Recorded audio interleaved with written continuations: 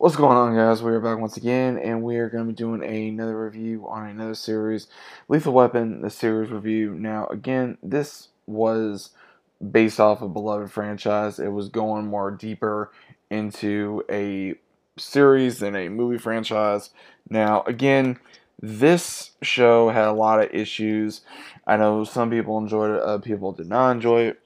It starred Clayne Crawford, Damon Wayans as Roger and Martin Riggs. Now, again, this show, I did like it to a certain degree. I did. And then as Sean William Scott, and I also had Keisha Sharp in here. We had Jordana Brewster in here. It went on for 3 seasons. It really went into a lot of what happened to Riggs' wife in this series, and I did enjoy it. It had a lot of the drama, the comedy, the action, the adventure, but at the same time, there was a lot of issues again within this series. There was a lot of behind the scenes issues going on between Clayne Crawford and Damon Wayans. A lot of things that was coming out about Damon Wayans is that he was just very lazy on the show, that he just didn't want to do it. He never really showed up to no premieres, didn't show up to really nothing that had to do with the press, and it just got worse and worse and worse and worse. And then, of course, a lot of bad things came out about Clayne Crawford, him being drunk on set, and then some other stuff. But again, overall, the series was very entertaining. I think they did very well with the characters to a certain degree of how they tried to honor Mel Gibson's role of it, as well as Dan Glover's role for these two legendary characters, and tried to just give them the best they could.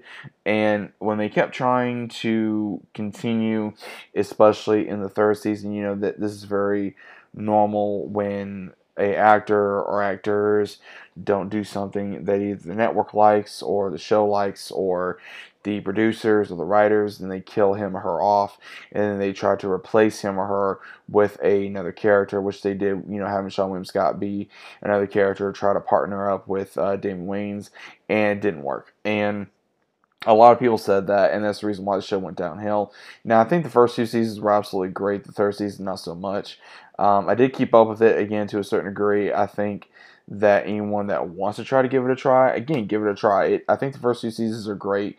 You will see problems in the show. You will see problems beyond the show. I think the acting that Clayne Crawford did as Riggs to show us a new version of Riggs that we never got to see was unfortunate. We never got to see the craziness of Martin Riggs. We never got to see the craziness that we got to see so much in the show that a lot of people were hoping to get. And I'm sad that we didn't get to see that. I think that if they did, then, it would have been amazing. It would have been amazing.